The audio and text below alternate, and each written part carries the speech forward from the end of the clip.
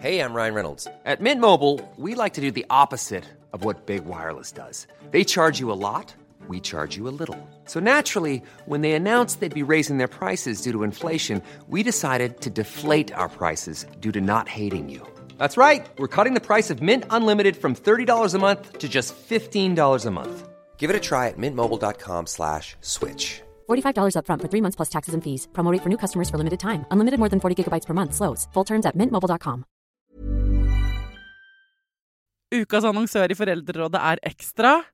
Det grillsesong. Endelig, alle dere som har fulgt meg gjennom en lang vinter vet at jeg har nesten strøket med av kjedsomhet. Men nå kan vi spise ute, vi kan leve ute, vi kan henge ute, og vi kan grille. Ekstra har sitt største grillutvalg noensinne, og hør godt etter nå. Her en del av grillutvalget deres.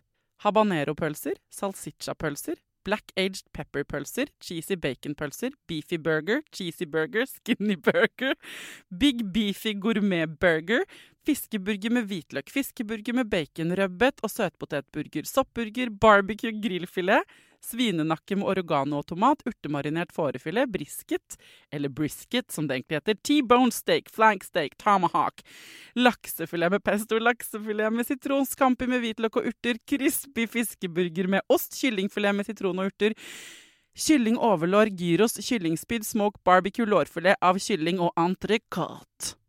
Takk for meg. Dette bare noen av produktene i Ekstra sitt største grillutvalg noensinne, og kommer blant annet fra Norges mest prisvinnende grillserie, Grill Perfekt.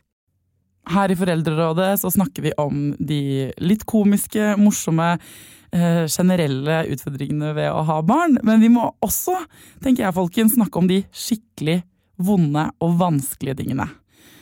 Denne uka så handler det om det mange av oss frykter aller mest. Noe som for de som opplever det helt jævlig. Et tema vi trenger å vite mer om, tenker jeg, fordi gjennom kunnskap så blir vi ikke bare klokere, men kanskje også tryggere. Denne episoden av Foreldrerådet handler om krybbedød.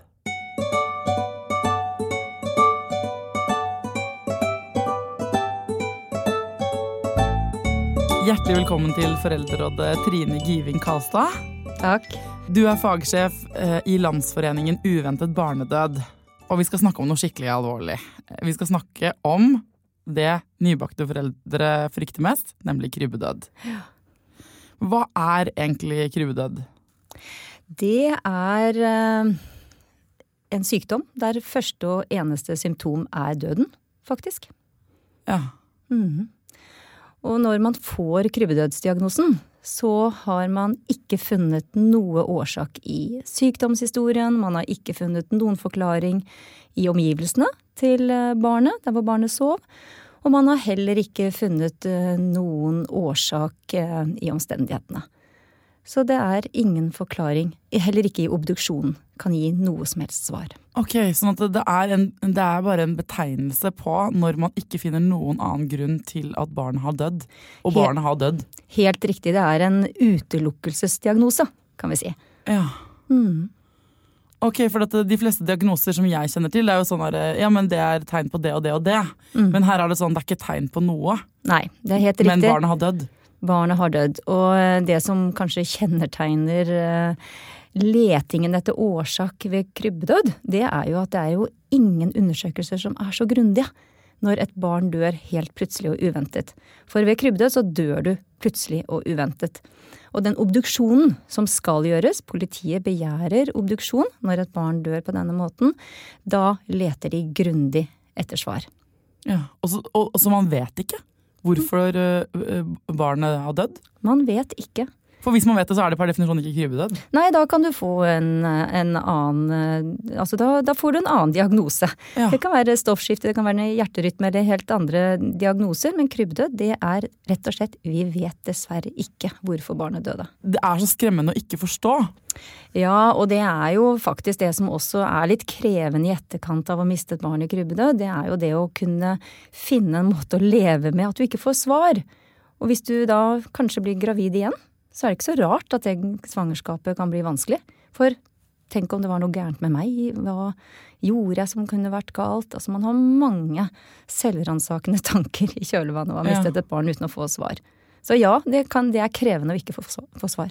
Det ikke noe sånn aldersbestemt når man må ha dødd? Før en alder for at det skal være krybbedød? Jo, det riktig. Den medisinske definisjonen av krybbedød fra 0 til 1 år. Ja. Men i Norge så bruker vi også krybbedød i småbarnsalder opp til 4 år, når man ikke finner et svar på hvorfor barnet døde. Ja. Så vår statistikk i Norge en rubrikk fra 0 til 1 år, og så fra 1 til 4 år. Hva det vi vet om krybbedød da? Fordi tydeligvis definisjonen på det at vi ikke vet noe, men noe vet vi vel likevel? Vi vet noe om krybbedød. Vi vet i hvert fall noe som kan trigge krybbedød. Vi vet noe som kjennetegner de få dødsfallene vi har. Vi snakker om risikofaktorer ved krybbedød. Vi vet at barn som for tidlig født, som små, som har gjennomgått et svangerskap med røykende mor, de for eksempel mer sårbare for å kunne dø i krybbedød. Men vi snakker om at fordi vi ikke vet hva krybbedød så antar vi fra forskningen at det må være flere faktorer som virker sammen. Flere risikofaktorer må være til stede. Ja. Og de viktigste risikofaktorene, det jo å sove. Det å sove på magen, det vet vi jo, har vært og fortsatt en av de viktigste risikofaktorene ved krybbedød.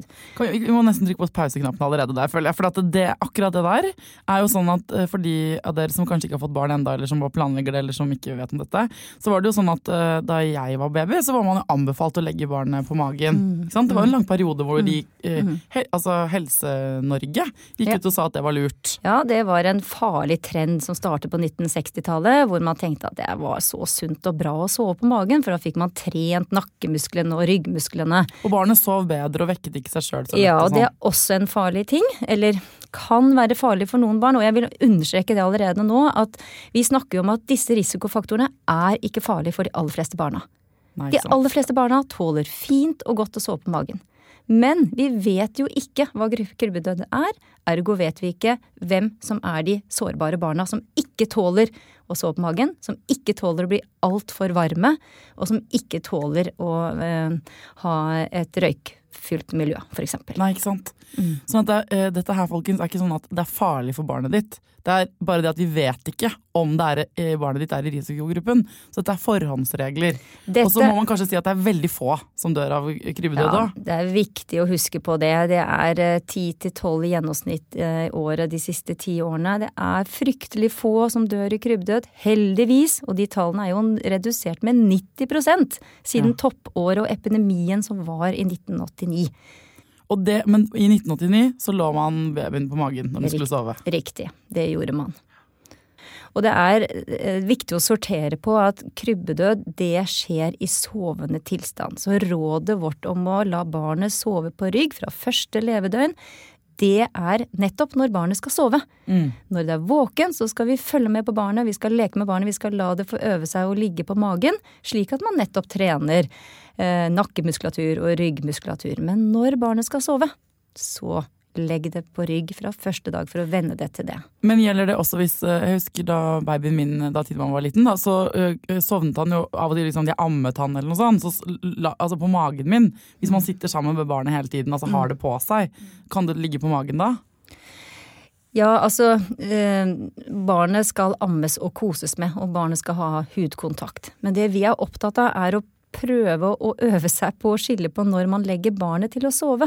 Da det tydeligste og internasjonale rådet, det å la barnet legge barnet i egen seng på foreldresoverommet, slik at barnet ligger der når det skal sove. Ja, for dette også kommer vi inn på det der med samsoving. Hvordan henger det sammen med krybbedød igjen? Samsoving kan øke risikoen for krybbedød, men vi ser av studier at det samsoving i såkalt usikre omgivelser som farlig, eller kan være noe farlig for barna. Og da går det på dette med at det kan bli for varmt og klamt når du sover sammen med barna, eller barnet, i en foreldreseng. Det særlig viktig å ikke sove sammen med barnet i trange omgivelser, sånn som på en sofa og en lenestol og sånn. Hvis du sovner, men mens du ammer, og da du sitter i en lenestol eller i en sofa, så det faktisk de farligste situasjonene. Da det mye tryggere å ligge i en stor, god foreldreseng og samsove der. Ja, ok.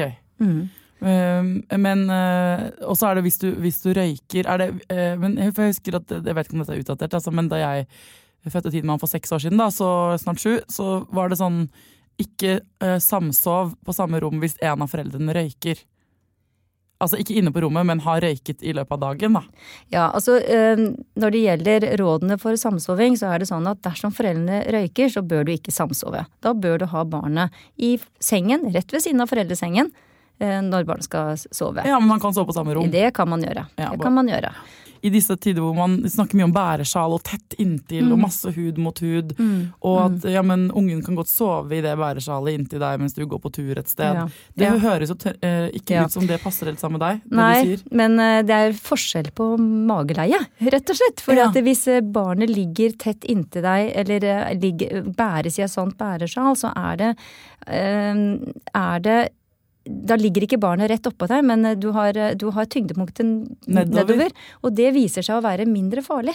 Så det også veldig fint. Tyngdepunktet skal ikke være i magen og på brystet til barnet? Ja, det å sove på magen på mors bryst, det å sove i mageleie, og det kan ikke vi anbefale, fordi forskningen så tydelig på at det å sove i mageleie skaper en mer farlig situasjon for de sårbare barna vi ikke vet hvem det viktig å huske på, ikke sant? Ja, jeg synes du veldig flink til å være tydelig nå på noe jeg selv synes det litt vanskelig.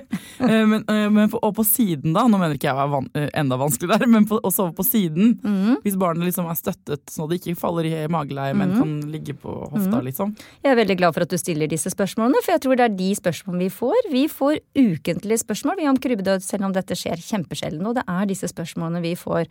Og ja, sideleie, i epidemiologiske studier så ser vi at også sideleie øker litt risikoen for krybbedød, og det ligger kun i at barnet kan vippe over i mageleie. Ja.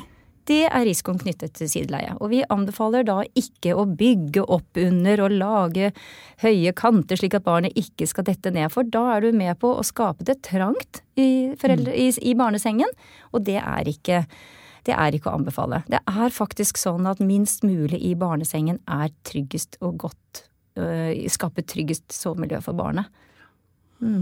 Grunnen til at folk gjør dette her jo fordi at barn ikke alltid sover sånn kjempegodt, og så finner man ut at men nå, hvis du ligger på siden, så sovner du fortere, eller ikke sant? Det jo derfor man gjør det.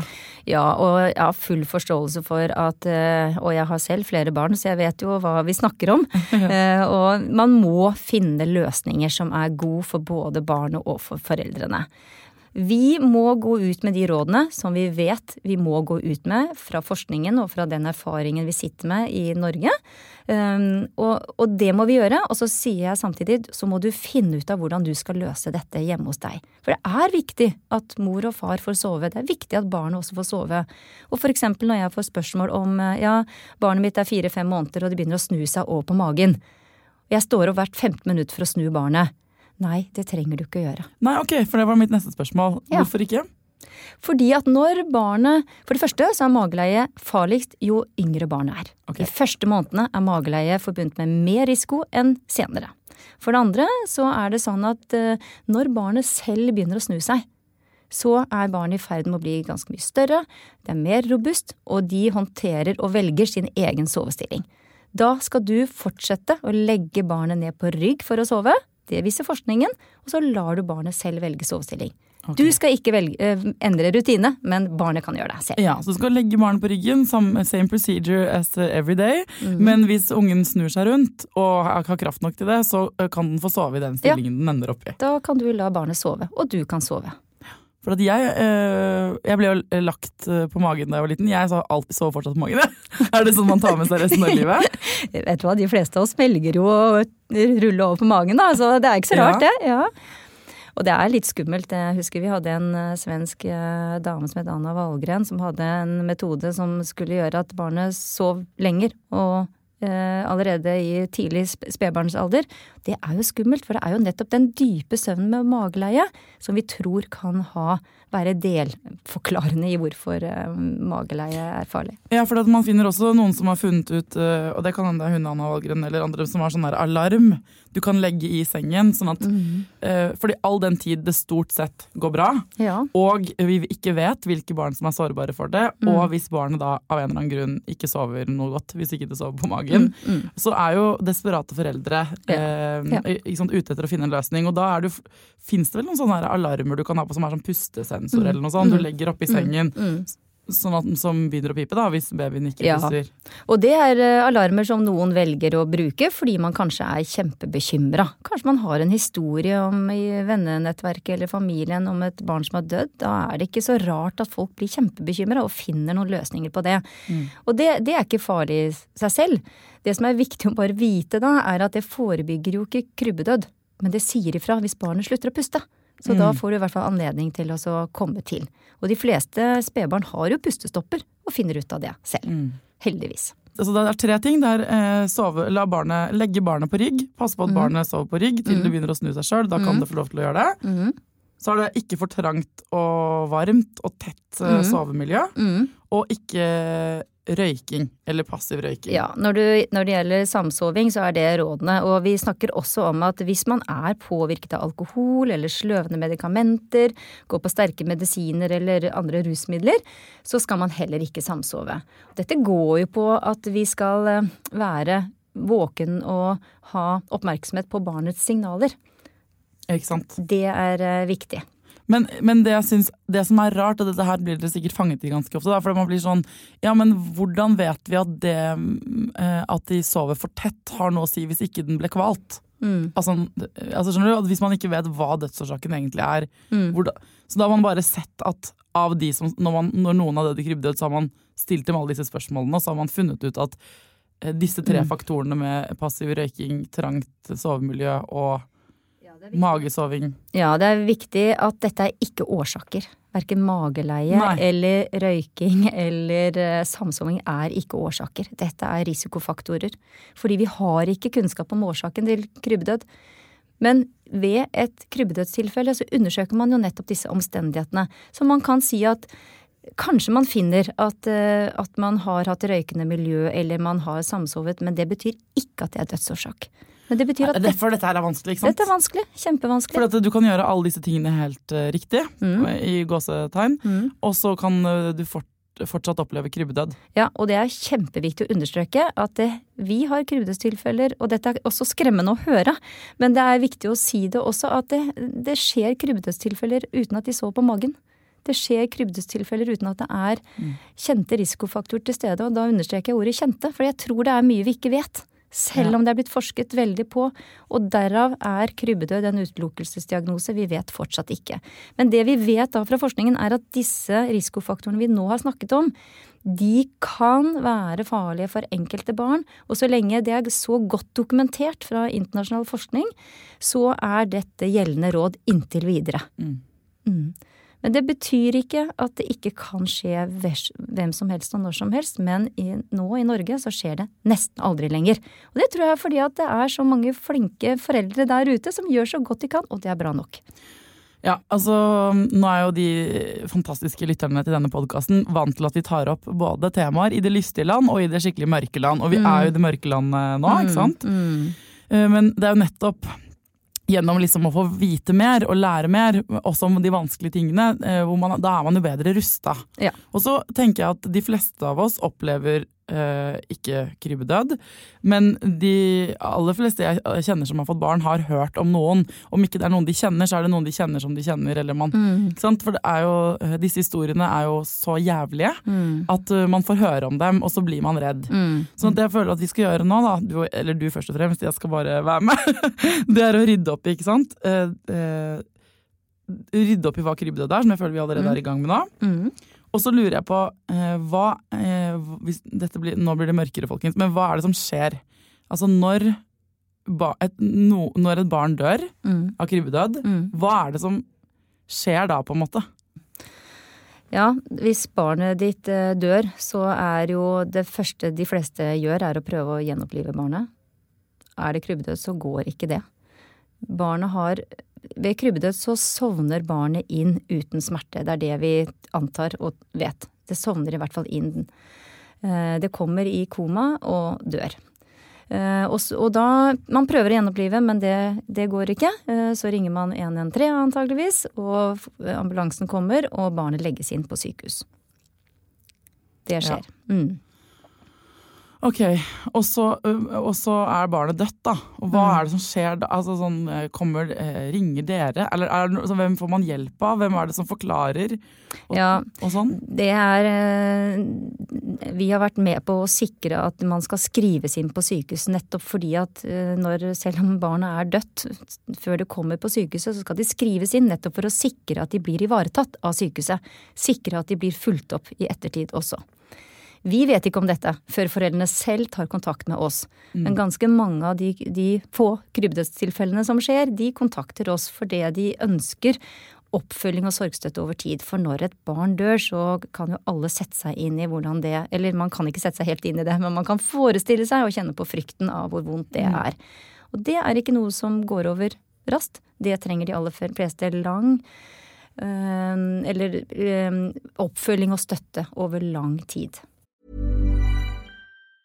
If you thought the only way to get a more defined jawline with natural-looking results was through surgery, think again. Juvederm Volux XC is a non-surgical injectable gel filler that improves moderate to severe loss of jawline definition and can help you achieve natural-looking results with little downtime. Even better, this improved definition lasts up to 1 year with optimal treatment. No maintenance required. Improve jawline definition for a smooth, sculpted look with Juvederm Volux XC. For important safety information and to find a licensed specialist, visit Juvederm.com. That's JUVEDERM.com. Not for people with severe allergic reactions, allergies to lidocaine, or the proteins used in Juvederm. Common side effects include injection site redness, swelling, pain, tenderness, firmness, lumps, bumps, bruising, discoloration, or itching. There's a risk of unintentional injection into a blood vessel, which can cause vision abnormalities, blindness, stroke, temporary scabs, or scarring. Talk to a licensed specialist to find out if it's right for you. When you're ready to pop the question, the last thing you want to do is second-guess the ring.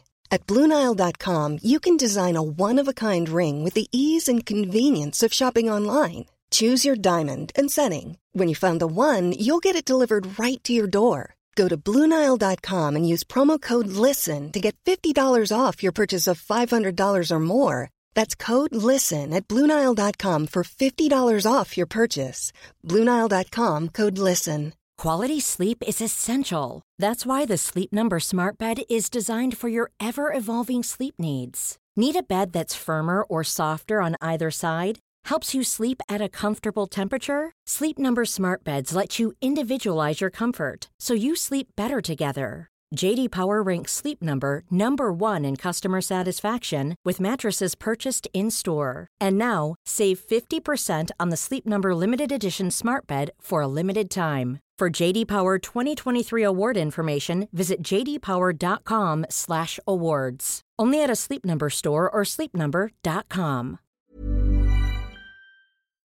Jeg kjenner at jeg får tårer i øynene av å høre deg prate, men jeg tror det jo sånn for alle som har satt unger til verden eller har ansvar for barn, så dette liksom, vi inne i kjernen av det som vi redde for, sant? Ja, det hvordan hvis man kjenner noen da, som mister et barn til krybbedød, hvordan kan man ta dem imot?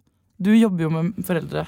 Jeg snakker ukentlig med flere foreldre som har opplevd å miste barn, enten det i dødfødsel eller i krybbedød.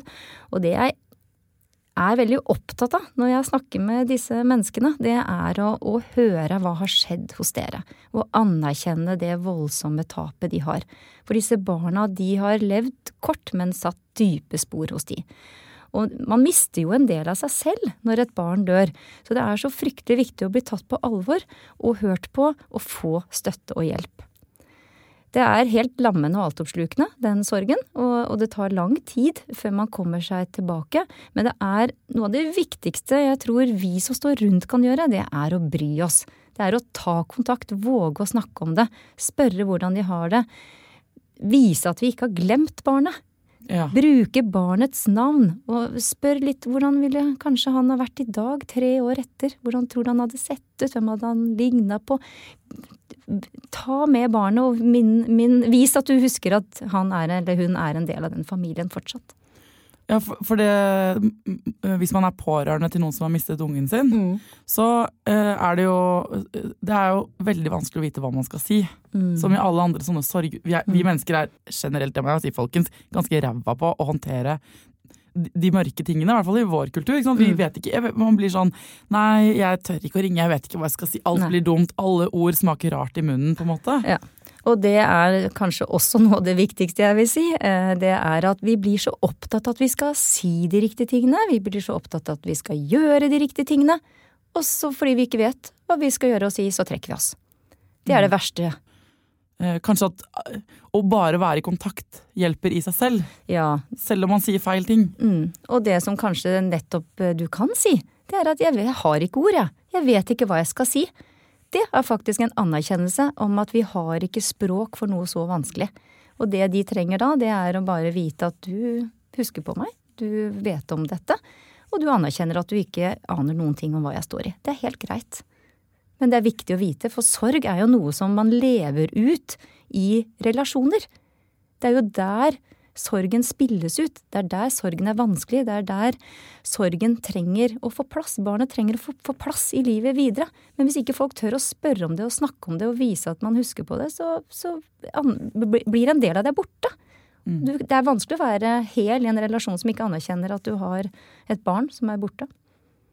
Når barnet ditt dør, og da når det dør, når det helt lite da, når det enten krybbedød eller at det dødfødt, hvordan behandles på en måte den sorgen på det sykehuset da? Du sier at dere må man jo ringe til, men hva det som foregår liksom på sykehuset? Det et viktig spørsmål, for det det mange som ikke vet så mye om. Det som kjempeviktig når et barn kommer inn dødt på sykehus, eller født dødt på sykehuset, så det kjempeviktig at man får tatt en ordentlig avskjed. Ved en dødfødsel da, så har man jo ikke noe levd liv sammen med dette barnet. Så den eneste tiden du har med dette barnet, det på sykehuset. Ja. Og i rutinene på sykehusene nå, så settes det av tid til å ta avskjed med barnet. Og det viktigste rådet å bruke tid. Ta bilder, mange ulike bilder. Med og uten klær, sammen med mor, sammen med far, sammen med eventuelt søsken, gjerne besteforeldre. Inviter de nærmeste rundt deg inn, slik at de får sett barnet. Da blir det mer virkelig hvem dere har mistet. Det et viktig råd. Ja, for sorgprosessen. For sorgprosessen. Og søsken nå, eller? Søsken også. Her det jo gjerne en storesøster eller storebror som har gledet seg enten til at babyen skal komme, eller som har levd et liv en periodetid. Og så, det virker jo helt det jo helt jævlig. Men hvordan skal man ta det med? Når vi har søsken inne i bildet, så skal de ivaretas. De skal forberedes godt på det de skal spørres. Hvis de store nok til å kunne mene noe om det, så skal de også spørres. Men det viktig at de forberedes på hva skal skje nå. Men veldig mange sier at de har positive erfaringer med dette å involvere barna, slik at de også blir med i denne viktige familiehendelsen. At de med på bilder kjempeviktig. I ettertid så vil de, hvis ikke de med på bildet, hvor var jeg da? Fikk ikke jeg lov til å være med? Det min lillebror.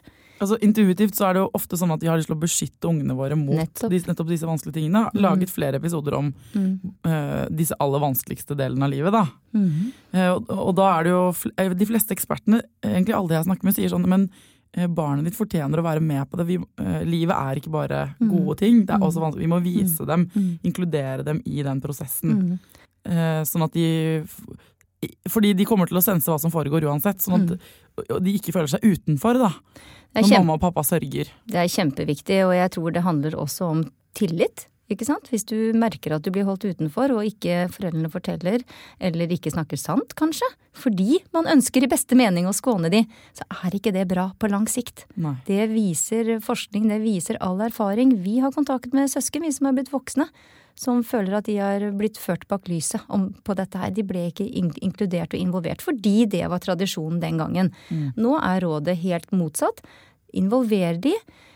Snakk med de, fortell hva som har skjedd. Du trenger ikke å gå i detaljer, men vær ærlig om det som sies, og involver dem. Men forbered dem og ta vare på dem. Bruk gjerne andre viktige, nære, trygge støttepersoner, voksne rundt dem, som kan hjelpe deg. Ja, for at du, som mor eller far da, så har du sikkert behov for å gå til grunne i sorg. Altså sånn, og du kan ikke gå helt opp i liminga sammen med det andre barnet ditt. Nei, hvis du har andre barn, så er jo det med på å ha noe å stå opp til dagen etterpå, men du har samtidig et veldig lavt energinivå. Du er helt utmattet, antageligvis. Sorgen er ganske lammende i en sånn akuttfase. Så da kan det være vanskelig å klare å bare pusse tennene og få barnet på skole eller i barnehagen. Det kan være en kjempebragd. Så du trenger nettverket ditt da? Du trenger nettverket, og da er det viktig at de etterlatte, eller de som har mistet barn, de må prøve å si noe om hva de trenger, og de i nettverket må være på tilbudssida. Og så må man huske på at det er ikke bare de første ukene som er vanskelige. De må være der over tid. Alle trenger ikke å stille opp med en gang. Nei, for sorg er et maraton. Det er et langdistanseløp. Ja. Jeg har vært med noen venner som har vært i sorg. Og det å oppleve sorg på nært hold over mange år, og se hvordan den tar nye faser, for det går jo ikke over. Det tar bare en ny form, er i hvert fall det jeg har tenkt. Altså det vokser seg inn, og liksom etter hvert så er det noe man bare bærer på. Det er helt på en måte. Så det er alltid en del av det, og det blir ikke borte, du glemmer det ikke eller noe sånt, men du lærer deg å leve med det på noe vis da. Riktig. Men i startfasen så er det jo helt... Da er det ofte helt koko, ikke sant? Det er veldig ekstremt og sånn, og da er det ofte veldig mange som stiller opp. Ja. Men det er jo liksom etter den første fasen, hvor det kan nesten virke som om folk tenker sånn, ja, men nå er du vel tilbake til normalen igjen, eller nå er jo livet ditt tilbake. Og så er det sånn, nei, men det er jo da den stillheten. Ja, man kan føle seg veldig rar og annerledes i en sånn type sorg. Mange forteller at de opplever at de tror de er i ferd med å bli gale. Fordi de har mistet fotsettet, de har mistet troen på fremtiden. De skjønner ikke helt hva som skjer med dem. Det er derfor det er viktig å snakke om sorg, og snakke om hva gjør sorg med mennesker. Hva gjør det med deg som et menneske? Hva gjør det med deg i forhold til arbeidskapasitet? Hva gjør det med deg? Og det å si noe om det er ganske viktig. Og det vi ser veldig godt i Landsforeningen Uventet barnedød, er jo at folk kontakter oss fordi de trenger å få en bekreftelse på at jeg er ikke gal. Og det å møte andre som har mistet på lignende måte, det er en bekreftelse og anerkjennelse på at nei, du er ikke gal, du er ikke i ferd med å gå opp i liminga, du er faktisk bare i veldig sterk sorg. Og sterk er så mye uante krefter. Det setter i gang så mye hos deg som er ukjent. Ja, men hva da for eksempel? Hva kan være liksom symptomer på sorg da? Hva er det de kommer til dere med? Hvorfor tror du de er gale for eksempel? Nei, fordi de kjenner at de lever ikke opp til forventningene som omgivelsene har. De kjenner at det er for vanskelig å jobbe, kanskje. De kjenner på mye kroppslig smerte. De var ikke klar over at sorg satte seg så i kroppen. De er totalt ukonsentrerte, de har mistet hukommelsen. Dette er midlertidige reaksjoner, men de er ganske sterke for mange, og man visste ikke at dette kunne sorg gjøre med en. Så det å høre en annen som har mistet barn for noen år siden, så sier at vet du, dette husker jeg veldig godt. Dette kjenner jeg igjen. Du, dette går over, men akkurat nå så er det så ille at det kjennes både på kropp og sjel. Ja, for det er det man ikke tenker. Vi snakker jo ikke så mye om sorg, så man vet ikke før man opplever det, eller står midt oppi det, hva som er vanlig, ikke sant? Hva som er innenfor normalrammen der da. Og også det setter seg i kroppen, det er jo sånn helt fysisk, ikke sant? At man kan få sånn vondt i brystet som... Ja, man kan få vondt i brystet, man kan få hode- og nakkesmerter, ryggvondt, man kan kjenne det i magen. Man har veldig mange ulike kroppslige reaksjoner, men særlig den her følelsen av å være totalt utmattet, som tar litt tid. Altså det at det skal være så innmari vanskelig å pusse tanna om morgenen, liksom. Det er å gå på i postkassen. Og folk vegrer seg litt for å møte andre mennesker også. Gå på butikken er ofte en milepæl for mange. Det å måtte møte andre mennesker, eller se at andre går en omvei fordi de tør og våger å snakke med deg. Det er påkjenninger hele tiden. Ja. Så mange kjenner på at de har veldig liten kapasitet til å omgås andre mennesker midt i en sånn sterk sorg. Så nå vet vi, det er noen ting du kan gjøre for å være på den, altså for å forebygge potensiell krybbedød. Men du kan ikke være på den sikre siden uansett, fordi nettopp definisjonen på krybbedød er at man ikke vet hvorfor barnet dør. Og når barnet dør, enten det er i krybbedød eller ved dødfødsel, så kommer du inn på sykehuset, og der får du på en måte, der følger du et løp de har. Der er det mennesker som tar vare på deg, og det du har snakket om nå er jo viktigheten av å bruke tiden. Ikke sant? Og dette her er viktig for den fasen du går inn i livet ditt, som er en sorgefase. Ja, for det er noe med å skape noen minner. Det første reaksjonen på sykehuset ved en dødfødsel kan jo godt være bare få barnet ut. Jeg orker ikke å forholde meg til det. Men vi vet at det å føde barnet er kjempeviktig. Det er noe av det siste du kan gjøre for barnet, det er å føde barnet. Og de aller fleste mødre sier i ettertid, dette er jeg stolt over at jeg gjorde. Dette ble en god opplevelse, å faktisk få lov å føde barnet. Og få kjenne på varmen når barnet, den første halvtimen etter at barnet er født, så er det varmt. Og det å få barnet opp til brystet og ha den halvtimen sammen, det er kjempeviktig. Det er noe av det fineste de snakker om i ettertid. Ok, for nå kjente jeg det igjen ble helt sånn, for hvis barnet dør inni magen din, så må du føde det. Ja, det er rådet. Er det psykologisk det beste? Eller er det fysiologisk? Altså, hva har man tatt mest hensyn til da? Begge deler. Og vi har spurt mange mødre i flere studier om at dette har vært kjempeviktig for dem. Ja. Og dette er det mange som ikke vet, ikke sant? Så det er viktig å få frem det, og det er en fin, midt oppi alt så snakkes dette i ettertid også om en fin fødselsopplevelse, forutsatt at de blir godt ivaretatt på sykehuset, og det blir de stort sett i Norge. Sånn at disse tingene her kan virke da, for de som opplever det som naturstridig når det skjer, men man gjør det fordi man ser at mennesker har godt av den avskjeden. Ja, fordi, og vi trenger å bruke den tiden. Vi trenger å skape tilknytning. Dette gir en god tilknytning og gir muligheten for foreldrene til å gjøre mest mulig sammen med barnet de få timene og dagene de har før barnet skal begraves. Ja. Og da er det noe med å gi innhold til den relasjonen, for selv om barnet er borte og dør, så dør jo ikke relasjonen. Og det er jo nettopp det å gi innhold til denne relasjonen, det er det de skal leve med senere. Det er disse minnene de skal ta vare på, og det er jo målet med hele sorgprosessen, er jo ikke å glemme, men det er å finne en måte å leve med og gi plass til disse minnene.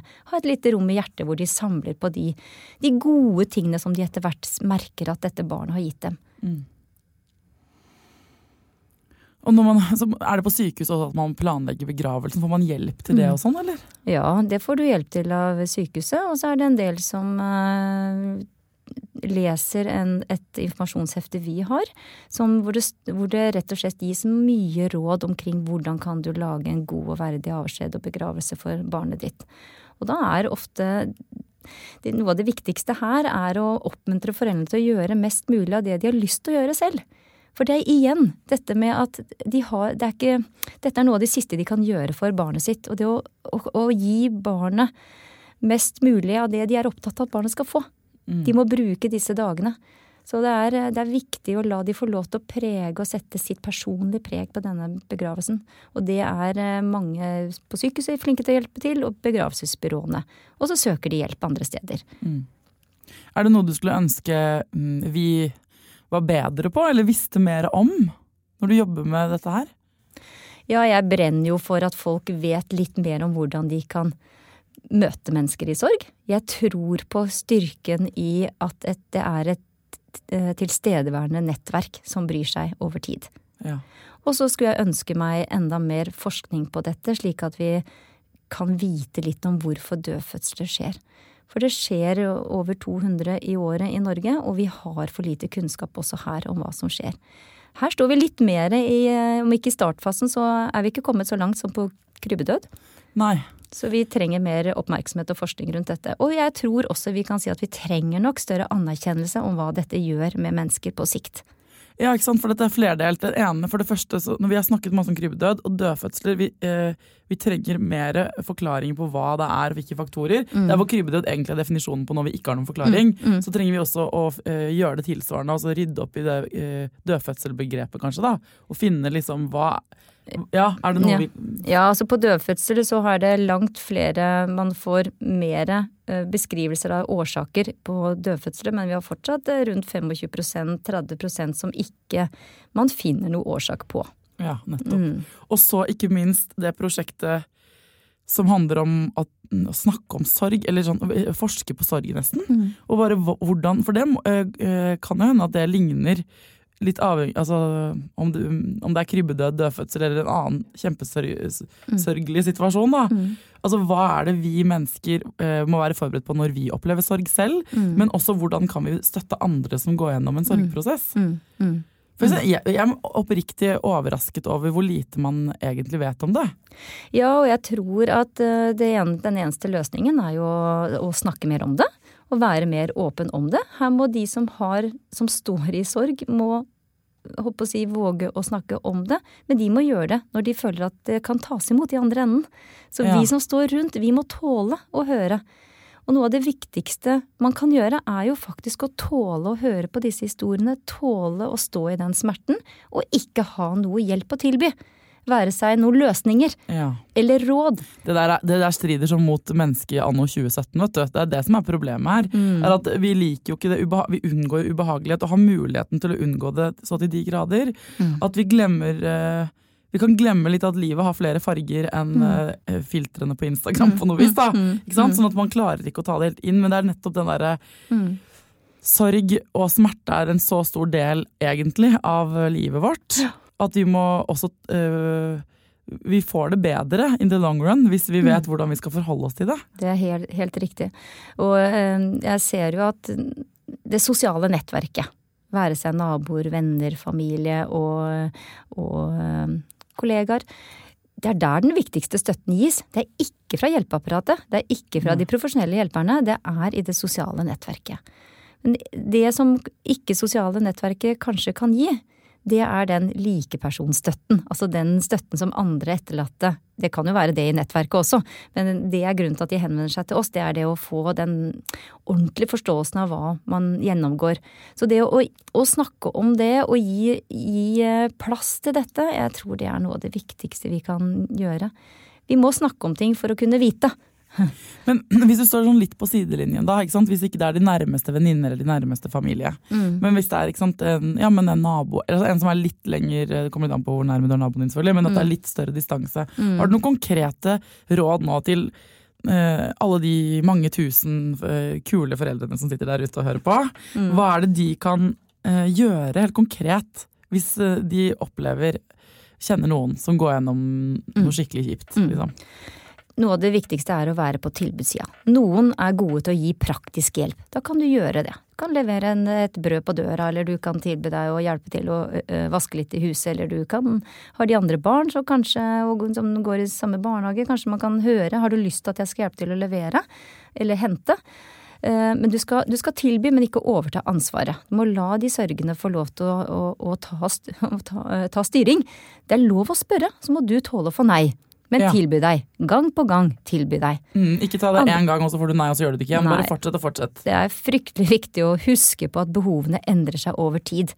Det veldig forskjell på å være i en akuttfase, og så over tid kjenne på at sorgen fortsatt hemmer og lammer deg, men du fungerer litt bedre. Og selv om folk ler og har det gøy, for det må de også få lov til. Sørgende trenger å ta pause fra sorgen. Det kjempeviktig. Så noen venner kan jo bidra med det. Og da kan de, hvis man har likt å løpe en tur, eller gå på kino, eller gjøre andre ting sammen, så kanskje du kan gjøre det. Alle trenger ikke å være den gode samtalepartneren. Noen kan være den du har det gøy sammen med. Men vær også lydhør for at noen ganger orker man ikke det. Noen ganger vil man ikke det. Nei, og det kan oppstå kanskje samtidig og samme dag, ikke sant? I løpet av en venninne av meg som mistet moren sin da vi var ungdommer.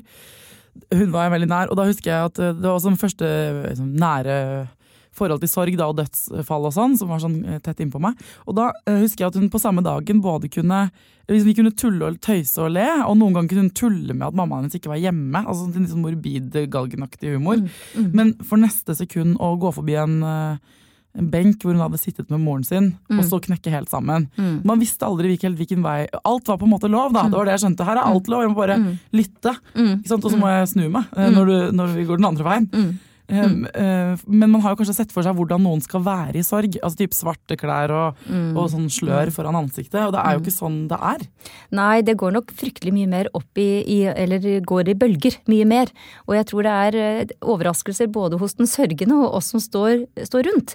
Vi vet ikke helt hva som skjer. Nei. Vi kan ikke helt forklare det, og vi vet i hvert fall ikke når det kommer til å skje. Nei, men litt mer den derre, men vi er der likevel. Ja, vi er der likevel.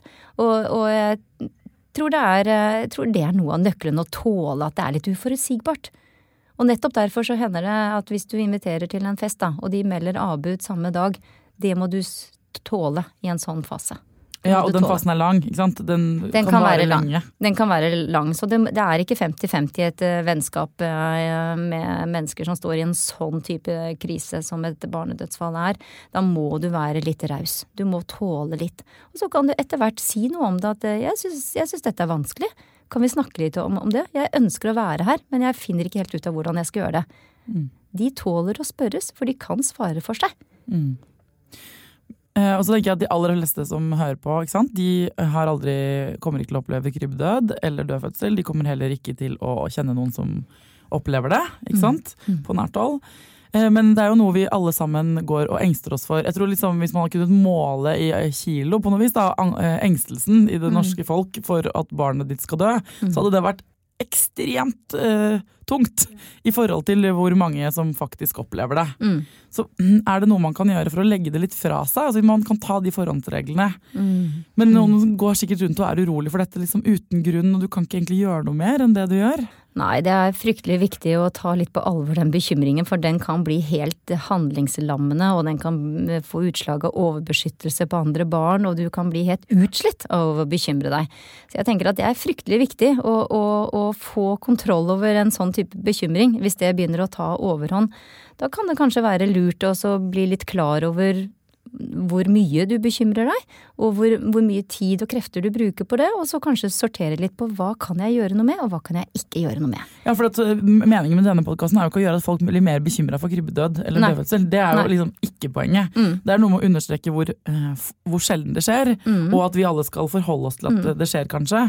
Men det er ikke sånn at det er ikke sånn at alle nå skal stå opp midt på natten og ligge liksom, og høre om barnet puster. Nei.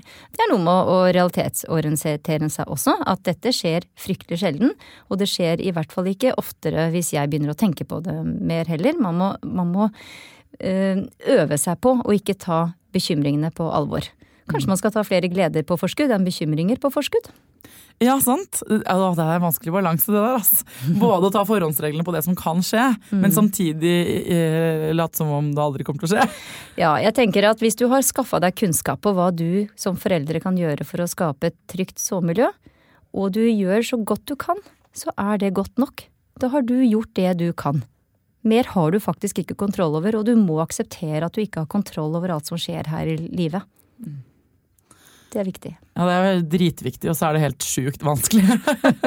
Men det handler også litt om valg. Hvis du øver deg på dette og tar det valget, kanskje du må ta det valget hver dag, men gjør det, så blir det til slutt en god vane. Du, når jeg fikk Tidemann, så fikk vi sånn her body på sykehuset hvor det sto sånn denne siden opp, og så var det på magen. Hvorfor har dere sånne body fortsatt, eller får man det? Du, den har vi delt ut i 16 år, men for 2 år siden så måtte vi kutte den ut, for vi har faktisk ingen sponsor som kan hjelpe oss å betale dette lenger. Men altså, ok, folkens, hvis noen av dere kjenner en skikkelig rik person, eller et firma, noen som er keen på å sponse, for det er verdens beste markedsføring for å legge baby på ryggen, er at man får en koselig liten body på sykehuset med denne side opp, sånn solskinn. Det var veldig effektiv, og den viste faktisk gjennom forskning at den var med på å redusere forekomsten av krybbedød i Norge. Fordi man sikret at alle nybakte fikk disse rådene med en gang. Men tusen takk for at du kom til Foreldrerådet, Trine. Nå er det sikkert noen som sitter og enten har blitt mer urolige, eller har kanskje blitt litt usikre, eller nysgjerrige, eller ikke sant, vil finne ut av mer info. Hvor er det man kan henvende seg for å få snakket med deg, eller noen som er like smarte som deg? Da kan du for eksempel gå på lub.no, lub.no. Der er det masse informasjon på nettsida vår, eller du kan ringe oss også. Og det finner du også informasjon om på nettsida. Ja, og man må ikke ha mistet et barn selv for å ringe, ikke sant? Hvem som helst kan ringe, eller? Hvem som helst kan ringe. Vi har kontakt med mange gravide i løpet av året, og vi har kontakt med mye helsepersonell i løpet av året, så vi brukes ganske mye for å formidle kunnskap og råd ut. Så hvis man går og grunner på noe, og så skal man ikke gå og lure på ting selv, Nei, ikke sant? Det er en kjempegod foreldreoppgave å søke kunnskap, og bruke den som best man kan. Det er det beste, vet du. Så ta kontakt med oss. Men tusen takk for at du kom, Trine, og snakket så fint om noe som er så vanskelig. Takk skal du ha.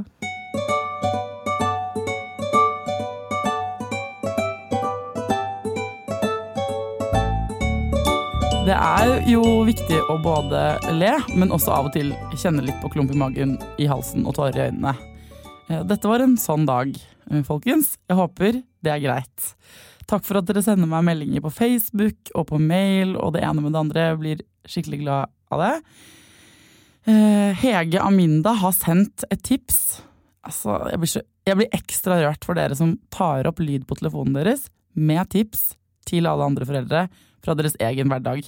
Som mammaer og pappaer blir megaglad. Jeg vet at det er kleint å ta opp seg selv på telefonen, men vær så snill å gjøre det, og send det på mail til meg, thea.klingenberg@gmail.com. Hege har et tips for legging. Det trenger vi alltid.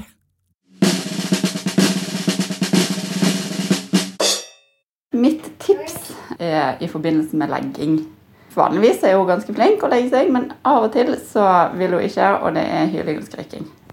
Og da oppdaget jeg her forrige uke at det kunne hjelpe å si sånn, jeg vet jo ikke hvor mye hun forstår, men nå er det natt, lille venn, nå må du sove.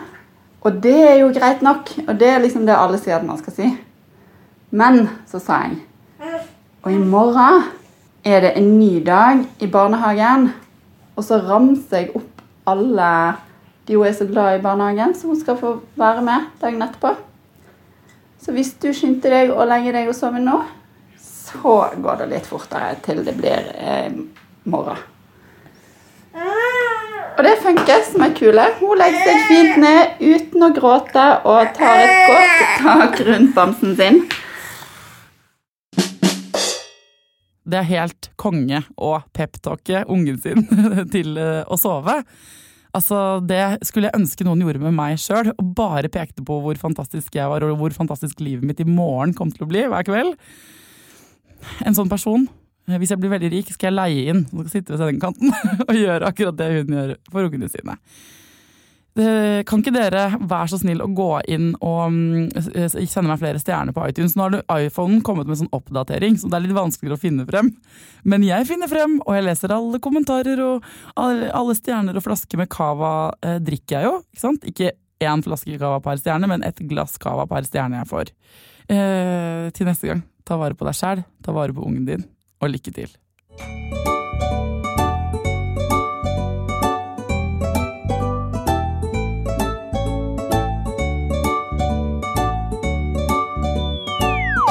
Produsert av Rubicon Radio.